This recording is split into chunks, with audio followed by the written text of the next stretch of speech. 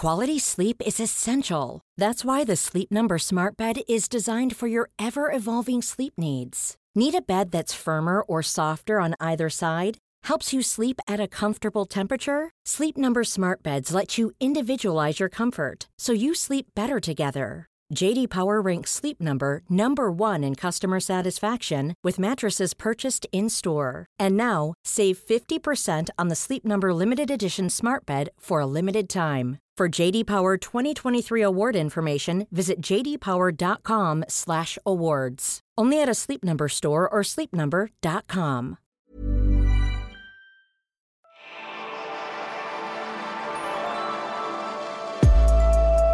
Velkommen til det spirituelle hjørne.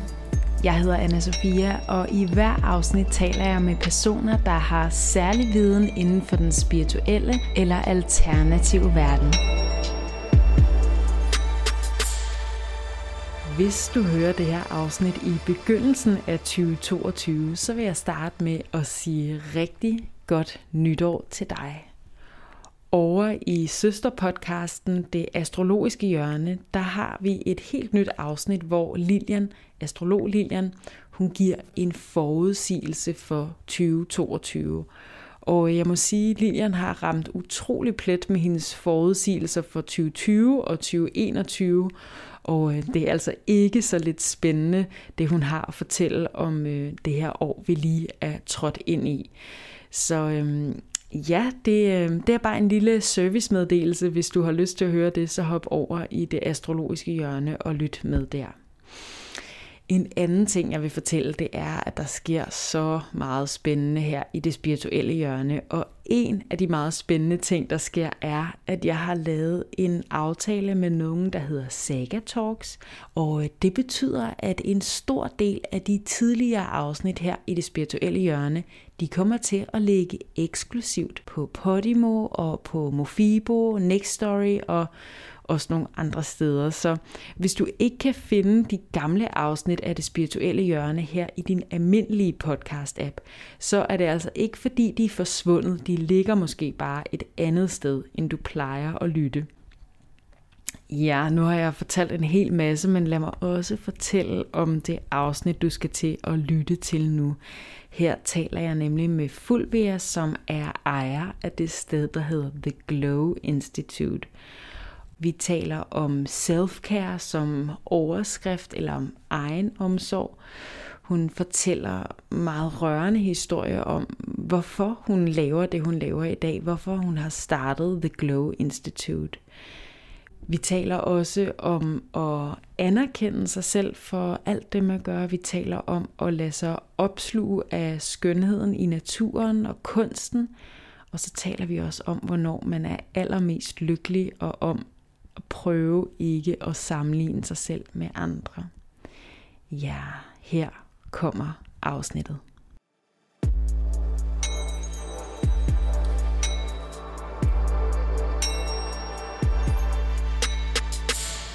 Jeg sidder over for dig, Fulvia.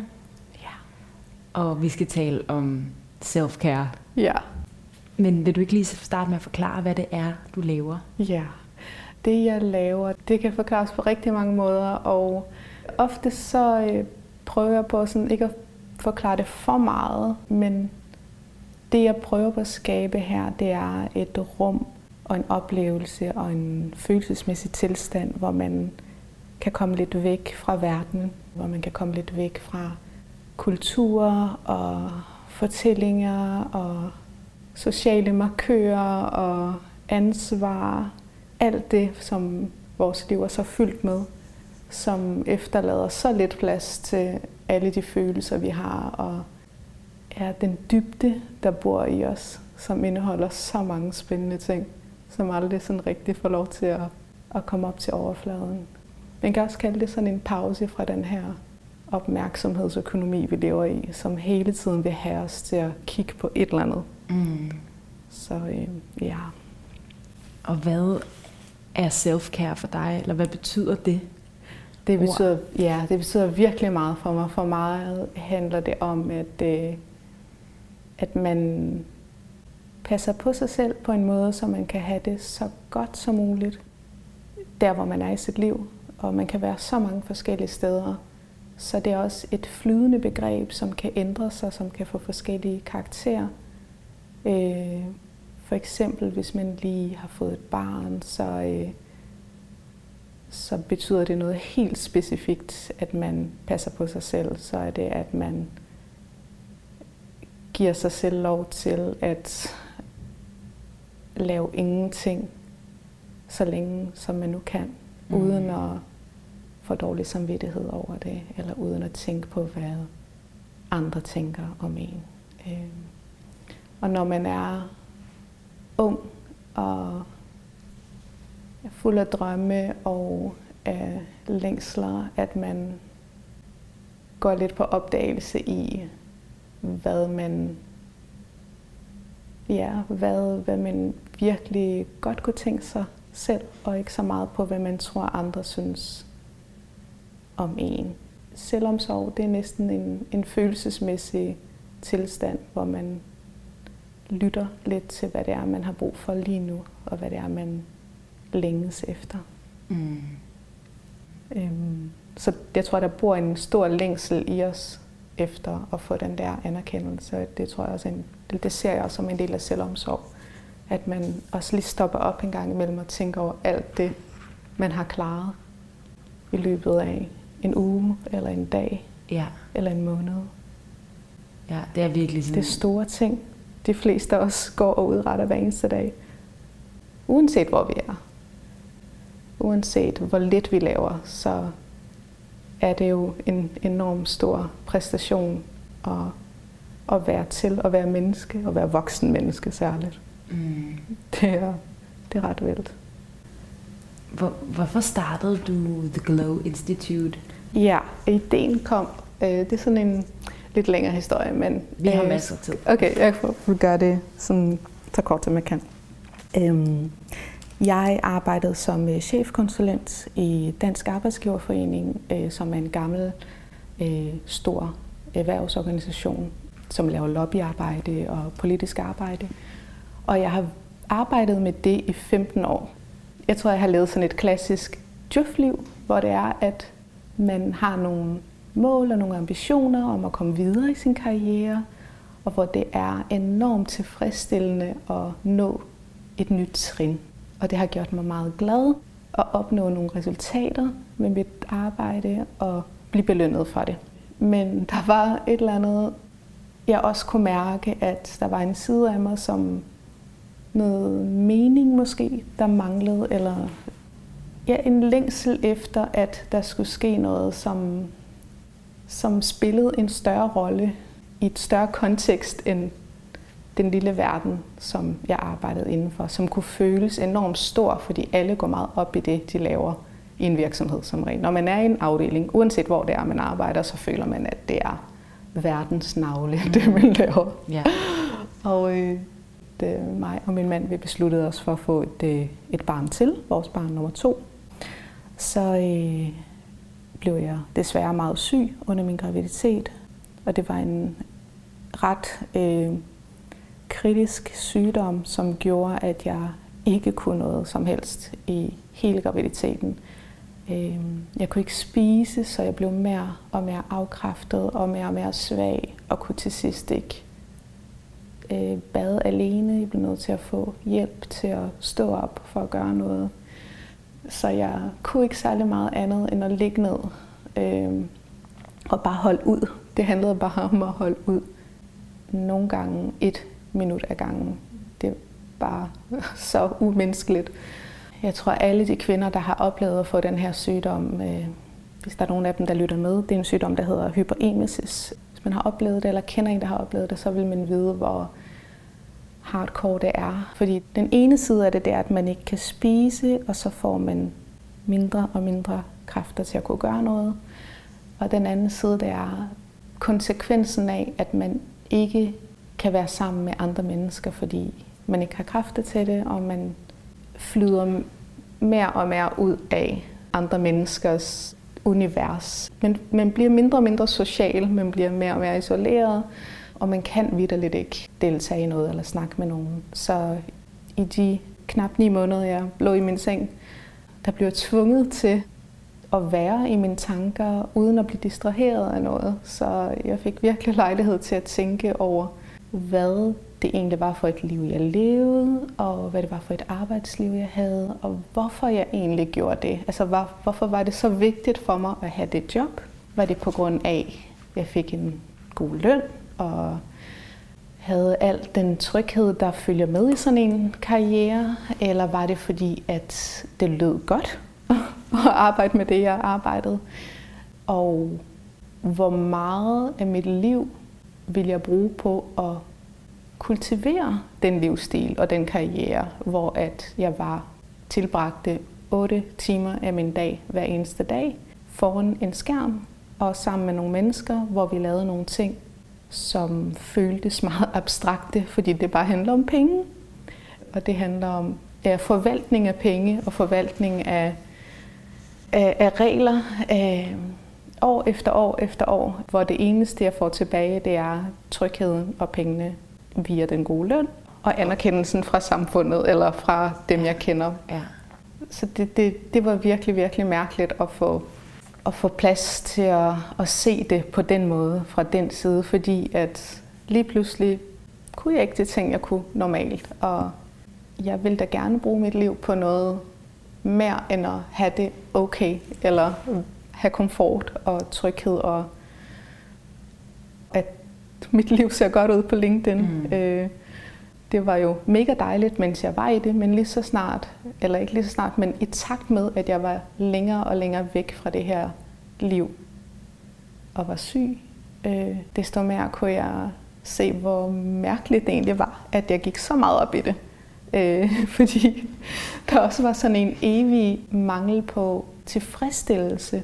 Fordi hver eneste gang, jeg havde fået en lønforhøjelse eller fået en ny titel, så var jeg allerede sulten efter det næste trin. Jeg var aldrig tilfreds, og jeg tror, at det er sådan, måske er det en djøfting, men måske findes det også i andre områder, at man bare aldrig er tilfreds med det, man har. Altså det er aldrig godt nok bare at være X eller Y. Du bliver nødt til at være noget større. Du kigger hele tiden efter, hvem det er, der har en bedre stilling end dig, og tænker, det er mit næste mål.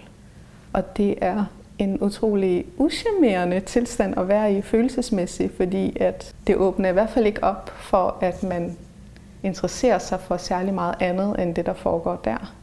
Man bliver så myopisk, man kigger så tæt på noget, der er så specifikt, at man bare slet ikke opdager, hvad der ellers sker rundt omkring en.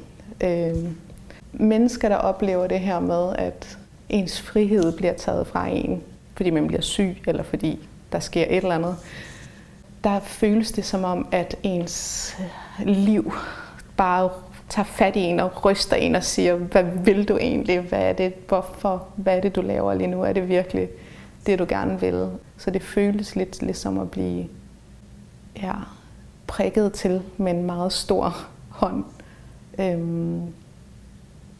Så det gav mig i hvert fald rigtig, rigtig meget lyst til at... Efter jeg fik mit andet barn og blev rask, der var jeg bare ekstremt taknemmelig for at være rask. Helt vildt taknemmelig og så fuld af beundring for skønhed i alle former. Jeg blev rørt af alt, hvad jeg så, og jeg gik de her lange, lange ture med barnevognen, som man nu gør, når man har fået det her barn, og begyndte hele tiden at få tårer i øjnene og se himlen og skyerne. Jeg fik ham i maj, og hele verden blomstrede og eksploderede for øjnene af mig og bevægede sig og var levende. Og jeg ved ikke, hvad det hedder egentlig på dansk, men på engelsk hedder det awe. Altså den her sådan kæmpe emotionelle beundring, hvor man ser noget, der er så stort og så smukt. Og det synes jeg bare, jeg fik øje på over det hele efter den her oplevelse, hvor jeg ikke kunne se noget i så lang tid. Og jeg skal også sige, at jeg var så svag i min sygdomsperiode, at jeg ikke kunne holde min telefon, fordi jeg havde ikke kræfter i mine hænder til at holde telefonen. Så jeg kunne heller ikke distrahere mig selv med telefonen, med at se noget. Det var bare for hårdt lytte til lydbøger, eller se film, eller kigge på Pinterest. Det var en gang imellem, så kunne jeg lige kigge en lille smule på Pinterest, og så kiggede jeg på billeder af ting, der var meget smukke. Så det var det var ligesom at lave nogle små vinduer til noget andet end den seng, jeg lå i. Så det var nok der, min Instagram egentlig startede. Det var de der små bitte vinduer, jeg åbnede, eller døre, med ting, der var så smukke. Jeg kunne ikke forklare, hvorfor jeg blev påvirket af de billeder af den skønhed. Men jeg blev bare enormt forført af skønhed i alle mulige former. Musik også, og ja, det gjorde bare noget helt andet. Så jeg begyndte at tænke i de her mange ture, jeg gik i barnevognen med tårer i øjnene og fuld af lykke i kroppen.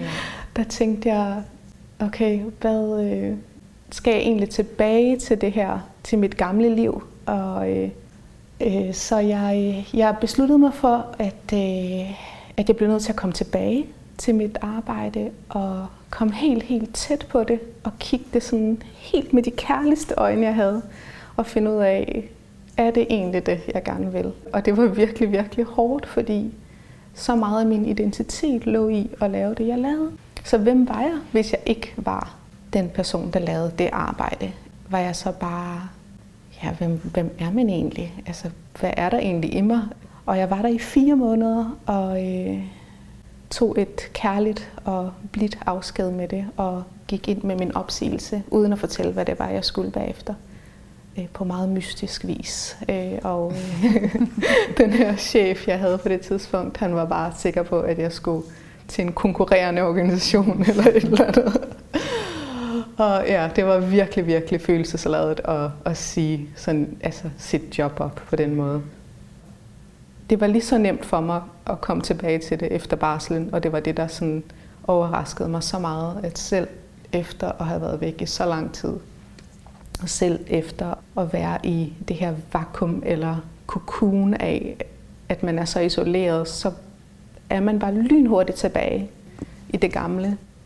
Jeg tror bare, vi kan meget mere, end vi er hele tiden klar til at præstere. Og ja, så jeg tog afsked med det, og det skal siges, at samtidig med, at jeg havde den her følelse af, at jeg var betaget af den her storslåede skønhed, jeg så over det hele, så var jeg også bare nybagt mor til det her lille barn, og det er bare mærkeligt at ikke at få sovet godt nok i mange måneder, og uanset hvor godt barnet sover, så er man bare en lille smule på vagt hele tiden. Man er hele tiden klar til at tage sig af barnet, og når barnet sover middagslur udenfor i haven, så var jeg i hvert fald hele tiden klar til at rejse mig op for at gå hen til ham, hvis han vågnede. Og den der tilstand af at være klar til at håndtere ting, er bare en udmattende tilstand at være i dag efter dag efter dag efter dag. Og man udretter så meget som mor til en baby. Man udfører hundredvis af små opgaver hele tiden, samtidig med, at man er en lille smule, eller man er ret søvnig og ret træt, og savner sig selv, savner at have fred til at gøre ting, som man bare har lyst til at gøre, uden at tænke på, om man nu har tid til det. Så jeg gik rundt og tænkte, hvordan kan det være, at sådan en som mig, som er så træt, og som har brug for at få en lille pause fra det der, den intensitet, der er i at være mor. Hvor skal jeg gå hen, hvis det er, at jeg gerne vil crashe, eller bare lade op? Så jeg begyndte at udforske det her med, sådan, kan man skabe et rum og et univers, eller en oplevelse, hvor det er, hvor man kan gå hen og crashe, hvor man ikke skal noget som helst, men hvor det hele bare kan føles godt. Og hvor det er, at man glemmer lidt, hvem man er, eller at man er mor. Altså man smider nogle af de der roller, man har, og bare kan være fuldstændig fri for ansvar og forventninger, og hvor man bare kan udforske skønhed i alle former. Så det var der, det startede.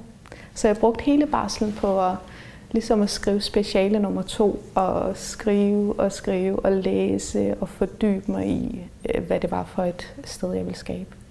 Okay. Det er virkelig rart nogle gange at skabe ting, uden at andre ved det. Fordi så afspejler det virkelig en selv. man er helt... Det er ligesom at skrive dagbog. Hvis man er 100% sikker på, at folk ikke læser det, man skriver, så opstår der et væsen, som er totalt en forlængelse af en, som får sit eget liv bagefter os. Altså ordene kan blive til noget helt andet.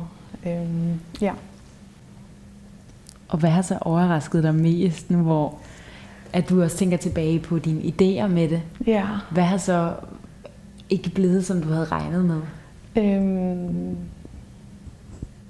Jeg troede, at jeg skulle meget mere.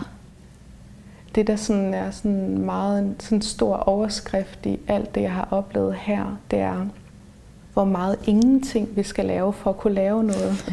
Det er så vildt, ja. Der skal bare virkelig meget, sådan mange tomme felter. Rigtig, rigtig mange tomme felter, for at vi kan skrive noget, eller skabe noget, eller gøre noget. Så den her hemmelige ingrediens, der hedder at lave ingenting, det er det, vi har brug for. Og den er så svær. Jeg tror altid, den har været svær for mennesker, for det skabende menneske, uanset hvad det er, man laver, sådan hele vores historie. Men det er meget sværere for os nu, hvor det er, at der er så mange stemmer, der kalder på os. Der er så meget underholdning og distraktioner og ting, der gerne vil have fat i os. Og vi er mere end villige til at overgive os til de dejlige distraktioner, fordi de er fantastiske. Meget af det er også kunst og fantastisk populærkultur og kontakt med vores venner eller folk, vi kender, og inspiration. Der er bare utrolig meget. Men vi fylder os bare med en masse ting, og vi giver ikke plads til at fordøje det. Det er det, jeg føler. Altså, der skal også noget fordøjelsesarbejde. Ja. Ja, og jeg er så interesseret i det her, fordi jeg kender det så godt. Altså den der med, at jeg bliver så distraheret, og selvom jeg har haft travlt og siger til mig selv, nu skal jeg altså slappe af, så bliver det alligevel, så kan det godt være, at jeg ligger og læser en bog, men så er det alligevel lidt for interessant med den der telefon, og er der nogen, der har skrevet, og det er så svært. Hvad sker der? Og det er så utilfredsstillende. Det er det. Det er så utilfredsstillende. Og den her historie, du har fortalt, og det der, du sagde med sådan at kunne græde over skønheden i naturen, måske netop fordi du har været så slukket i... Jeg har ikke set naturen i så lang tid. Nej, og slet ikke engang kunne tage noget ind, for du har været så afkræftet. Så har du kunne virkelig åbne dine øjne. Ja. Og jeg har også haft nogle meget magiske oplevelser i naturen. Ja.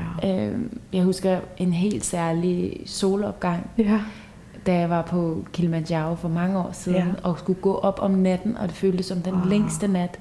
Fordi vi skulle gå og gå det sidste stykke, og så troede jeg ikke, solen ville stå op, men så stod den op, og så den der røde sprække ude i horisonten, og jeg var bare sådan, jeg kunne slet ikke, mine øjne løb bare i vand, og jeg var sådan, jeg kan slet ikke være i mig selv af lykke, og at se, altså jeg var bare sådan, jeg har set det smukkeste. Jeg har vitterligt set det smukkeste, der er at se, det er at se solen stå op. Ja. Og det var bare sådan, wow. Og den der oplevelse, den bor i dig for evigt. Ja. Den solopgang er bare blevet en del af dig. Ja. Den kan du tage op af lommen og lukke øjnene og tænke tilbage på. Og alle brikkerne i det landskab bliver bygget op, når du lukker dine øjne længe nok til at tænke tilbage på det. Ja. Og det er det, der er så fascinerende, ikke? At storslåede ting, der opstår i vores liv, de er så evige, og de giver så meget, som vi ikke kan forklare, som vi ikke har ord for. Ja, det er også så interessant med det her produktivitetsting, og netop også at kunne sige, jeg laver det her og det her. Det kender jeg i hvert fald meget, at da jeg havde et job, så synes jeg virkelig, det var rart at kunne sige, jeg har altså et job, og det er et ret sejt job. Så. Ja. Det er helt vildt, hvor glade vi bliver, når det er, at vi kan mærke, at andre mennesker synes, det vi laver, det er fedt. Ja. Altså sådan, når man sidder og siger det nu, så er det bare sådan, okay, er det virkelig sådan det, vi vil bruge vores liv på, den der anerkendelse, men det bor i os, den der længsel efter, at andre skal synes, man er cool. Det har været vigtigt for os at tilhøre en flok, og at den flok har synes, at vi var gode nok. Og det, der er interessant, det er, at vi levede i de her flok på 100-200 mennesker. Det har vi gjort det mest af den tid, vi har været. Og det har været vigtigt for os at gå op i andres meninger, fordi det betyder liv eller død. Men nu er den her flok bare blevet så enorm, fordi den består af alle dem, der følger os på Instagram, og alle dem, vi kender på vores arbejde, og alle de mennesker, som vi kender på en eller anden måde. Og det er jo mange tusinde mennesker for os alle sammen. Og det er bare enormt følelsesmæssigt overvældende at skulle tænke på, hvad så mange mennesker tænker om en. Så det er tungt for os. Det er tungt for vores følelser at have det her ansvar for at præstere noget, der ser godt ud i andres øjne. Fordi hvem er det egentlig, der kigger på os? De kan have vidt forskellige meninger og definitioner af, hvad det er, der er godt. Ja. Så det tror jeg bare forvirrer os enormt meget. Sådan for eksempel, sådan, bor jeg fedt nok i forhold til den her gruppe venners smag, eller de her andre menneskers æstetik. Altså sådan, bare det kan være enormt forvirrende. Helt vildt. Ej, men og det er så selviscenesættende, at jeg kan virkelig relatere, at jeg også nogle gange tænker sådan, bor jeg overhovedet fedt? Ja. Ser det fedt ud, den her måde? Ja, fordi det fortæller noget om dig. Og sådan. Ja, men det er jo også egentlig ret selvoptaget, fordi det handler jo bare om, at man spejler sig selv i, hvad man tror andre tænker. Ja, det er den der selvreflektion, ikke? Sådan at man tænker på, hvad andre tænker om en. Og jeg tror bare, det er vigtigt at være mega tålmodig og tilgivende over for sig selv, og det ser jeg også som en stor del af selvomsorg, det her med at være tilgivende og tålmodig. Og tilgivende i forhold til, at det er menneskeligt at gå op i, hvad andre tænker. Det er totalt menneskeligt. Vi gør det alle sammen. Jeg prøver, og jeg har ikke nogen svar, jeg har ingen løsninger eller svar, men det jeg prøver på at gøre for mig selv, for min egen skyld, for at være selvomsorgsfuld over for mig selv, det er for eksempel ikke at dele billeder af mit hjem på Instagram. Jeg kan virkelig godt forstå, at man har lyst til at dele sit hjem, og jeg vil da nogle gange ønske, at jeg bare kunne dele et eller andet, der er sket i mit hjem, som var sjovt eller hyggeligt. Men jeg har bare lavet den her social aftale med mig selv om, at jeg ikke vil gøre det. Fordi når jeg først gør det, så ved jeg, at jeg har åbnet en dør op for, at jeg begynder at tænke over, hvad andre tænker om mit hjem. Og jeg tror heller ikke, også på en eller anden måde, hvis man slet ikke tænker over, hvad andre tænker om en, så er man jo dybt asocial. Ja, når vi bliver nødt til det. Det bliver vi nødt til. Det gør vi. Vi tænker alle sammen over, hvad andre tænker. Men spørgsmålet er bare sådan, hvordan skal man dosere det, ikke? Fordi det er jo, det er jo store doser, vi får. Fuldstændig. Og jeg kan heller ikke lade være med at tænke på, netop når man har de der store oplevelser, at man kan græde over en solopgang eller et blad. Så tænker man jo ikke på, er jeg latterlig? Hvad tænker de andre? Man er jo bare... Man er fuldstændig... connected. Man er næsten opløst, ikke? Altså sådan, man indgår i noget. Ja. Altså, man er opløst, og så er det som om, at det er ens følelser for de ting, der er omkring en, som er til stede. Ja. Og så kan man ikke helt huske, hvem man er. Nej, og det er ekstremt befriende, den der pause fra tilpasning. Ja. Det er bare sådan, jeg er... Pause fra at være menneske, ikke? Ja. Og sådan er det også, tænker jeg, sådan med alle de andre ting, der også kan røre os meget. Sådan noget som musik og film og poesi, kunst, samtaler. Ja.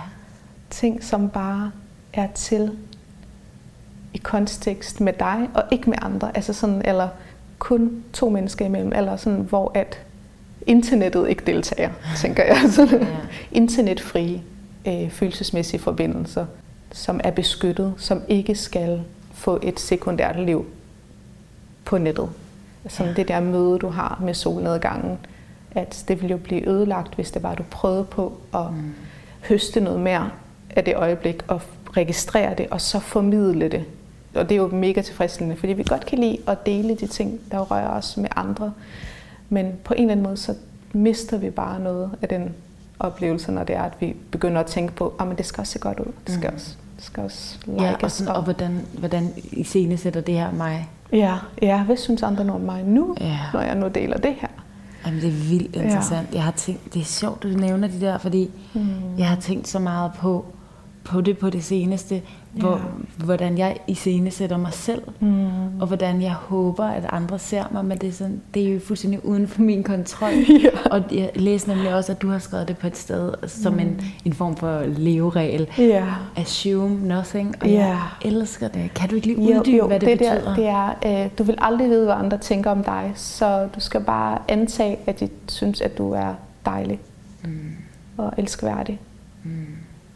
Så når man har den der tillid til, at andre synes, at man er god nok, eller sød nok, eller okay, uanset hvad vi siger, eller hvad vi har på, eller hvor meget vi vejer, hvor meget vi præsterer også. Hvor meget vi præsterer, ja. Den der historie, du fortæller om, at du bare vitterligt lå ned næsten hele din graviditet, det er jo virkelig, der har du ikke præsteret. Jeg har ikke præsteret noget, og det var også, der var så mange ting, der skete. Altså det var, jeg taler sjældent alligevel om alt det, der skete der i de 9 måneder, fordi det er så overvældende at tale om det. Det er en kæmpe traume, og når man taler om det, så er man lidt tilbage i det. Men for eksempel det her med, jeg har været sammen med min mand i 20 år. Den 30. har vi været sammen i 20 år. Okay. Og det er virkelig lang tid, og det er hele vores voksenliv. Det er vitterligt fra, vi var 20 år. Jeg ved ikke, hvorfor der altid har været sådan en lille smule usikkerhed i mig et eller andet sted om, synes han nu også, at jeg er sød nok, eller pæn nok, eller alt muligt nok.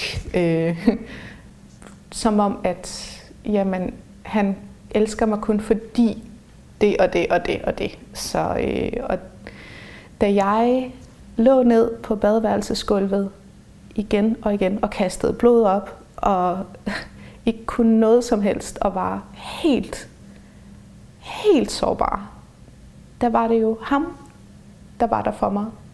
Det var ham, der hjalp mig. Det var ham, der trøstede mig, hjalp mig, passede på mig, var der betingelsesløst for mig, dag efter dag efter dag efter dag. Uden at kræve noget som helst, uden at forvente noget. Og det var den største kærlighedserklæring, og det var vigtigt for mig. Det var vigtigt for vores bånd til hinanden, at jeg oplevede det, at jeg ligesom kunne se det manifestere sig på den måde, at hans kærlighed, den er betingelsesløs.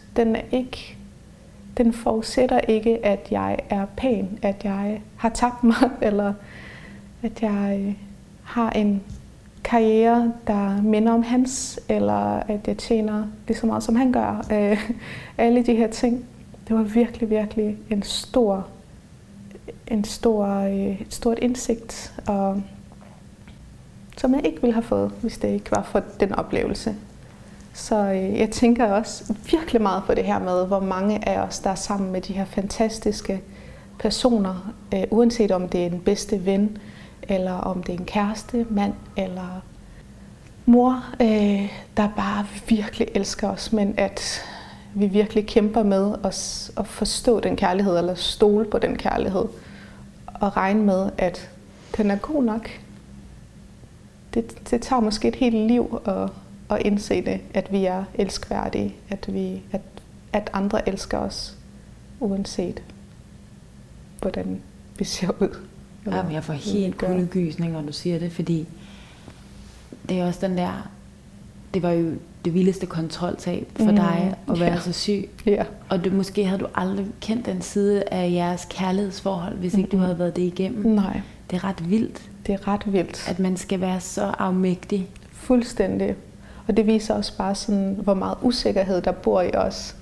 Jeg tænker også rigtig meget på det her med sådan, den indre stemme, som vi alle sammen har. Den her indre stemme, som er sådan et ekko af de ting, vi har hørt de voksne sige til os, da vi var små. Eller det, som samfundet har sagt. Du ved, de her narrativer, de fortællinger, som kan finde på at sige, for eksempel, min indre stemme kan finde på at sige, ej, kom nu, tag dig sammen. Ej, nu har du altså taget for meget på. Nu skal du altså gøre noget ved det. Eller, nu holder du op med at spise chokolade. Den hårdhed, den tror vi meget ofte er os selv. Og jeg tror virkelig, at det bare er ekkoet fra alle de ting, vi har hørt, som ikke har noget med os at gøre overhovedet. Vi vil aldrig sige sådan nogle ting til os selv. Det er bare vores kultur Den måde, vi tror, vi skal performe, og den måde, vi tror, vi skal behandle os selv. Jeg tror aldrig, vi vil sige det til vores venner, eller selvom vi elsker allerhøjst. Der vil vi aldrig sige de her meget hårde ting. Men vi gør det hele tiden over for os selv, og det lyder bare som, det føles som tanker.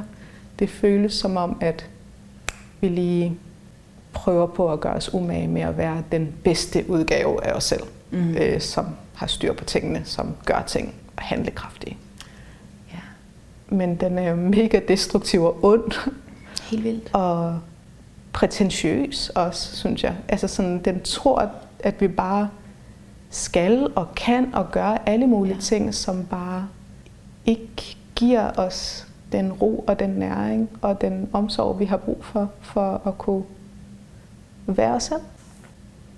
Fordi den kommer ikke rigtig af sig selv, i hvert fald for mig. Altså, jeg kan intellektuelt beslutte mig for det og sige, ja, nu skal jeg være rigtig god ved mig selv og træne og meditere og læse nogle gode bøger. Men det bliver bare ved tanken. Altså, det skal komme på en mere jordnær måde, tror jeg.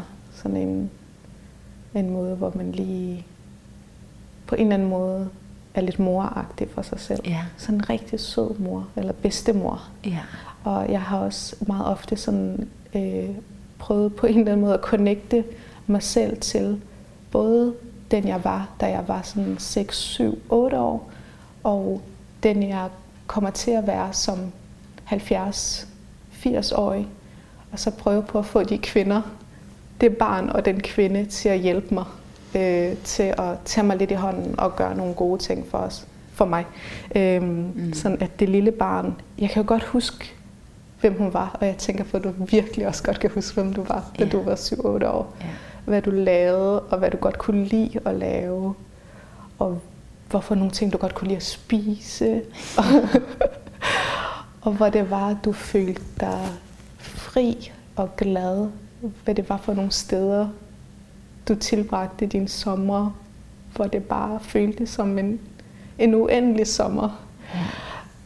Og de dufte, der var. Altså alle de her meget sanselige ting, at vi virkelig husker tilbage på det, skriver det ned, prøver på ligesom at spole tilbage, og giver det her, sådan de her tomme felter til at udfylde det med de minder, så du virkelig kan tage hende i hånden og se, hvor det er, hun tager dig hen.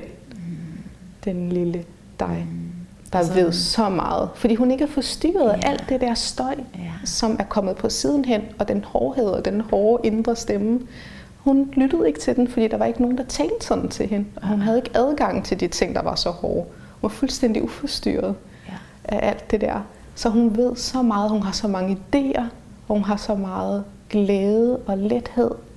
Og så er der dig, når du er gammel og har smidt alle de her tunge ting, som hører til det liv, man lever som voksen kvinde. Alle de forventninger, alt det ansvar, det har du ikke længere, når du er 70-80 år. Du er et andet sted, og du er stadigvæk dig selv.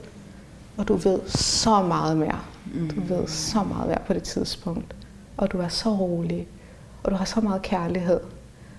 Og du vil så meget godt. Og du ved, hvem det er, der elsker dig. Hvem du kan tale åbent med. Og du har dyrket, hvad det er, du godt kan lide. Du kultiverer de ting, du godt kan lide. Så når du ligesom snakker med de to personer, så er du virkelig et safe space. Det er dem, som udgør den søde stemme, som passer på dig.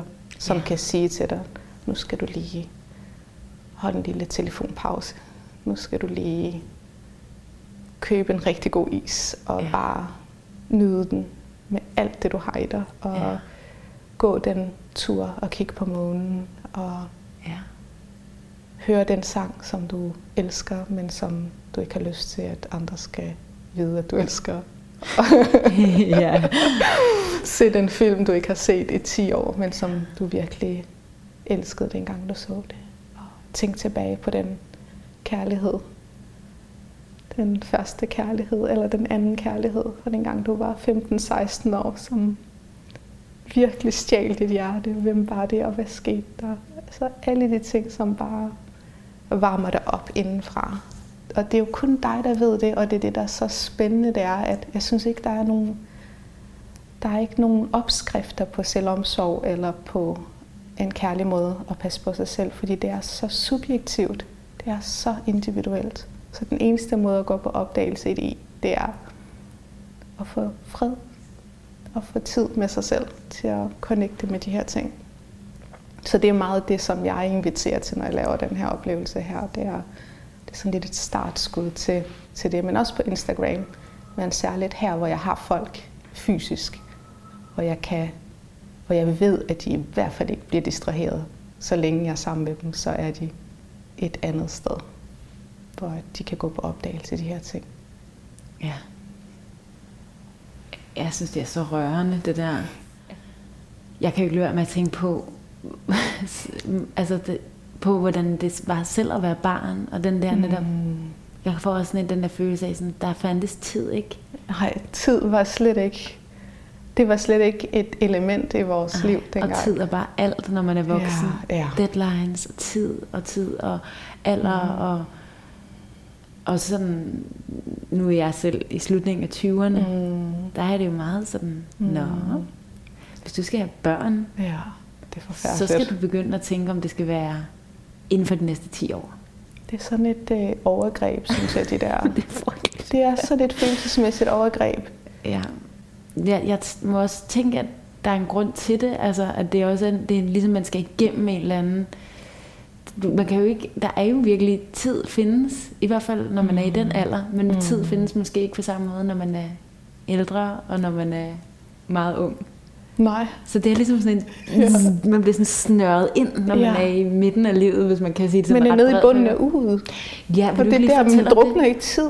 Det fortalte du om, inden vi gik i gang med at optage. Det må du også lige fortælle om her. Ja. Jeg vil at læse en bog, som er skrevet af den her brasilianske sociolog, antropolog, som forsker i kvinders lykke. Og hun fortæller så, at der findes den her model for, der har været den her undersøgelse af, hvornår kvinder er allermest lykkelige, og hvornår de er allermest ulykkelige i deres liv. Og det kan så illustreres med ligesom bogstavet U, hvor at man er i toppen af U'et, når det er, at man bliver født og er et lille barn. Der er ikke nogen, der kræver noget af en, og man kan se ud, som man har lyst til, og alt er okay. Og så går man længere og længere ned med alderen, og man er ned i det aller dybeste U, ned i bunden af U'et, når man er omkring 45 år. Det er der, man er allermest presset på tid. Det er der, man føler, at man har mindst frihed til at leve det liv, man gerne vil, og man har som regel børn på det tidspunkt, og arbejdet kræver meget af en. Samfundet kræver meget af, hvordan man skal se ud, og man er enormt presset af at skulle leve op til nogle forskellige idealer, og man er bange for ældning, man er bange for det, der kommer, det her forfald, der kommer, som man forventer skal begynde at opstå på det tidspunkt. Så det er det hårdeste sted at være i ens liv. Men fra det tidspunkt, så begynder det at gå opad igen. Så går ud opad, og kvinder bliver gladere og gladere og mere lykkelige, jo ældre de bliver.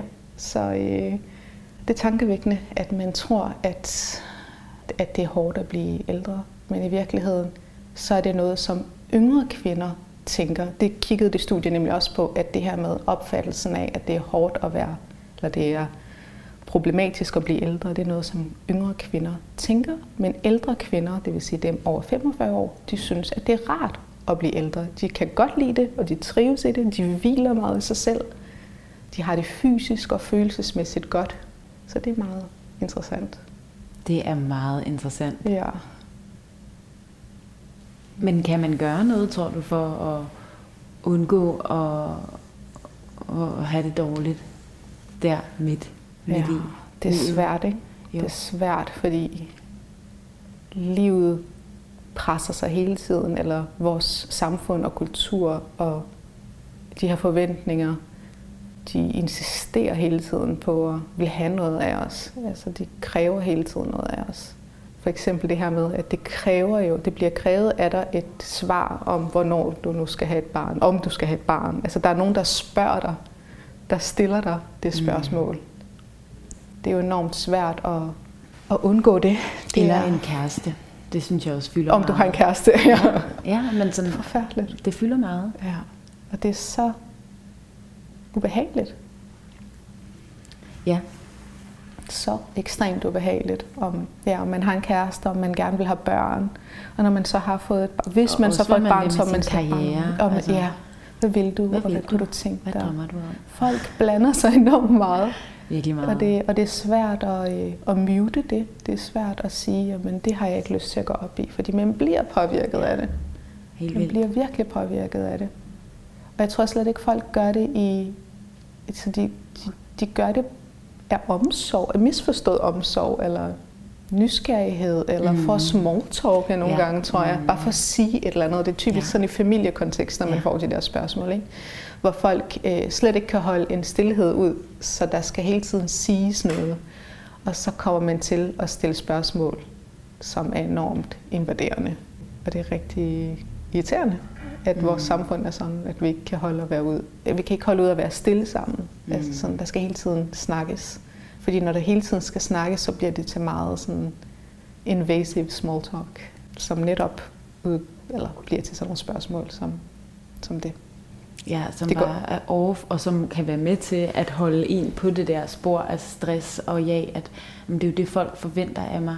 Og de har glemt det igen. 10 minutter efter de har sagt det til dig, tænker de slet ikke over det længere. Det er også det. Så tænker de på det næste og på deres eget. Altså sådan. Ja, og så er vi tilbage til det der med sådan assume nothing. Jeg synes ikke rigtig, der findes en god oversættelse. Det kunne være, du skal ikke antage noget. Ja, så hvis nogen spørger mig om et eller andet, så kan det være, men du synes, at jeg er doven. Du synes ikke, at jeg gør det godt nok. Hvor det er sådan, nej, personen var bare sådan lidt usikker på stillhed, eller personen synes, du gjorde det fint. Altså, du ved ikke, hvad personen synes, men man kan godt sådan antage, det er fordi, du synes, at det er grim, eller dum, eller forkert, eller doven. Og jeg tror, at det også nogle gange er værd at huske på, at folk tænker enormt meget på sig selv. Ja. De tænker så meget på sig selv. De tænker så meget på, hvad andre tænker om dem. Så når de spørger dig om et eller andet, så tænker de på sig selv. Ja, altså sådan, lige præcis. Og det lyder mærkeligt, fordi de spørger om dig om noget, der er dybt personligt. Men et eller andet sted, så er de bare optaget af sig selv, når de stiller dig det spørgsmål. Det tror jeg også, og især hvis det er nogle ældre end en selv, som måske, jeg har jo ikke børn, så for eksempel hvis nogle ældre, der sådan, hvad med det?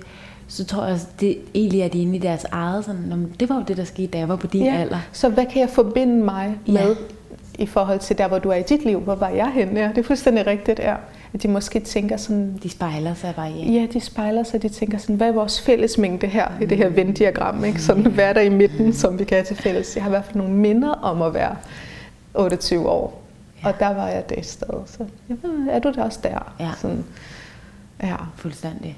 Men vi har jo alle sammen vores egen rejse. Fuldstændig, vi kan slet ikke... Sådan, wow, tænk at du allerede har det, og du er kun så gammel, hvor det sådan... Ja, men det kan jo... Altså sådan, det kan man ikke sammenligne. Overhovedet ikke. Overhovedet ikke. Og der er ikke nogen af os, der ved, hvordan den anden har det helt inderst inde. Der foregår jo de her meget dramatiske indre landskaber i os alle sammen, som vi ikke kan se. Og det er det, der er så vildt. Vi kan kun se, hvad på noget tøj, vi har på. Eller en lille bitte del af det, den anden siger og udtrykker, har lyst til at udtrykke. Ikke? Sådan enten gennem en samtale, eller på de sociale medier, eller når man taler med en kollega på arbejdet, så er det altid sådan en lille bitte del af det, vedkommende nu har valgt at præsentere for dig i dag. Ja.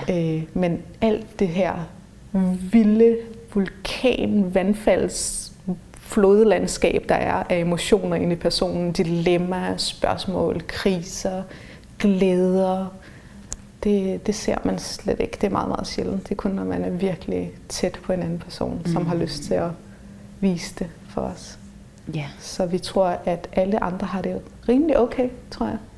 Ja, og når alle vi så kan mærke styr på det. Ja, alle andre har det fint, og klarer det godt, og gør deres ting, og det kører virkelig godt for alle andre. Men jeg har det svært, og jeg er bange, og jeg er usikker på mig selv, og jeg er meget ofte trist. Og fordi man netop ved, at man har de følelser, fordi man har adgang til dem hele tiden. Og når alle andre slet ikke fortæller, at de også har det sådan, så er det meget... Ja, så fremmer det jo den her sammenligningskultur, tendens til bøjelighed, som vi har. Ikke? Fordi hvordan skal vi ellers vurdere, om vi gør det godt nok, hvis vi ikke sammenligner os med andre? Og hvis andre ikke fortæller, hvordan de egentlig har det, så sammenligner vi os med et ikke-repræsentativt billede. Fuldstændig. Som bare er et postkort fra et lykkeligt sted. Det er et meget fint lille postkort. Ja, fuldt være her til sidst, så vil jeg spørge dig om, og det er sådan lidt irriterende, men jeg kan meget godt lide at slutte mine interviews af med altså et godt råd. Og nu snakker vi om self-care, og det her med at passe på sig selv, og passe på sin energi, værne om sin indre gnist. Har du noget, du vil sige til det?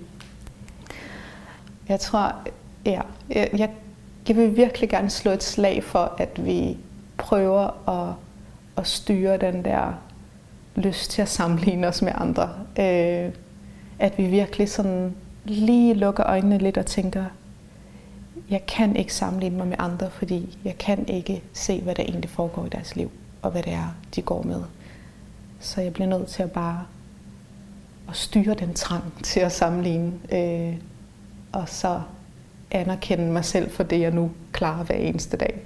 Så både at man skruer ned for den knap, der hedder sammenligning, som altid er skruet helt op for normalt for alle moderne mennesker, fordi vi godt kan lide at finde ud af, om vi gør det godt nok. Så derfor så sammenligner vi os. Og så skrue op for den knap, der hedder små anerkendelser af sig selv i løbet af en hverdag. At man tænker, jeg har klaret endnu en dag. Uanset hvor lidt man har lavet den dag. Uanset om man så er sygemeldt og ligger i sin seng og føler, at man ikke har nogen som helst rolle i den her verden lige nu. At man bare tænker, jamen jeg klarede den her dag. Og det var min opgave i dag, det var at gennemføre den her dag, man klarer det. Eller om man er mor til små børn, der skal have en hele tiden, at man tænker, jamen jeg klarede endnu en dag som mor. Eller om man er på sit arbejde og laver ting, som en chef slet ikke kan forstå eller se ordentligt, at man tænker, jamen jeg ved, hvor stor en opgave det her har været. Og jeg er glad for, at jeg klarede det endnu en uge, endnu en måned. Så mere anerkendelse fra os selv og mindre sammenligning. Ja. Det er 2 ting. Håber jeg, at man får lyst til at tænke lidt over og give sig selv. Så meget. Tusind tak, fordi du ville være med. Selv tak. Det var dejligt at være med. Det var det spirituelle hjørne for denne omgang. Musikken er lavet af August Blicher Friis. Hvis du er interesseret i astrologi, så kan du høre den podcast, der hedder Det Astrologiske Hjørne. Der sidder jeg sammen med Lilian og nørder astrologi i hvert eneste afsnit. Husk, at du også kan følge med på Instagram. Det var alt for nu. Vi lyttes ved.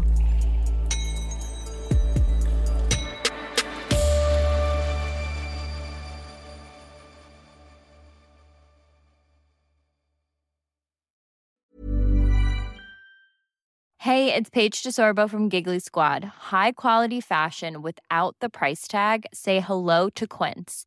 I'm snagging high-end essentials like cozy cashmere sweaters, sleek leather jackets, fine jewelry, and so much more. With Quince being 50 to 80% less than similar brands. And they partner with factories that prioritize safe, ethical, and responsible manufacturing. I love that. Luxury quality within reach. Go to quince.com/style to get free shipping and 365-day returns on your next order. Quince.com/style. Imagine the softest sheets you've ever felt. Now imagine them getting even softer over time. That's what you'll feel with Boll & Branch's organic cotton sheets. In a recent customer survey, 96% replied that Boll & Branch sheets get softer with every wash. Start getting your best night's sleep in these sheets that get softer and softer for years to come. Try their sheets with a 30-night guarantee. Plus, get 15% off your first order at bollandbranch.com. Code BUTTERY. Exclusions apply. See site for details.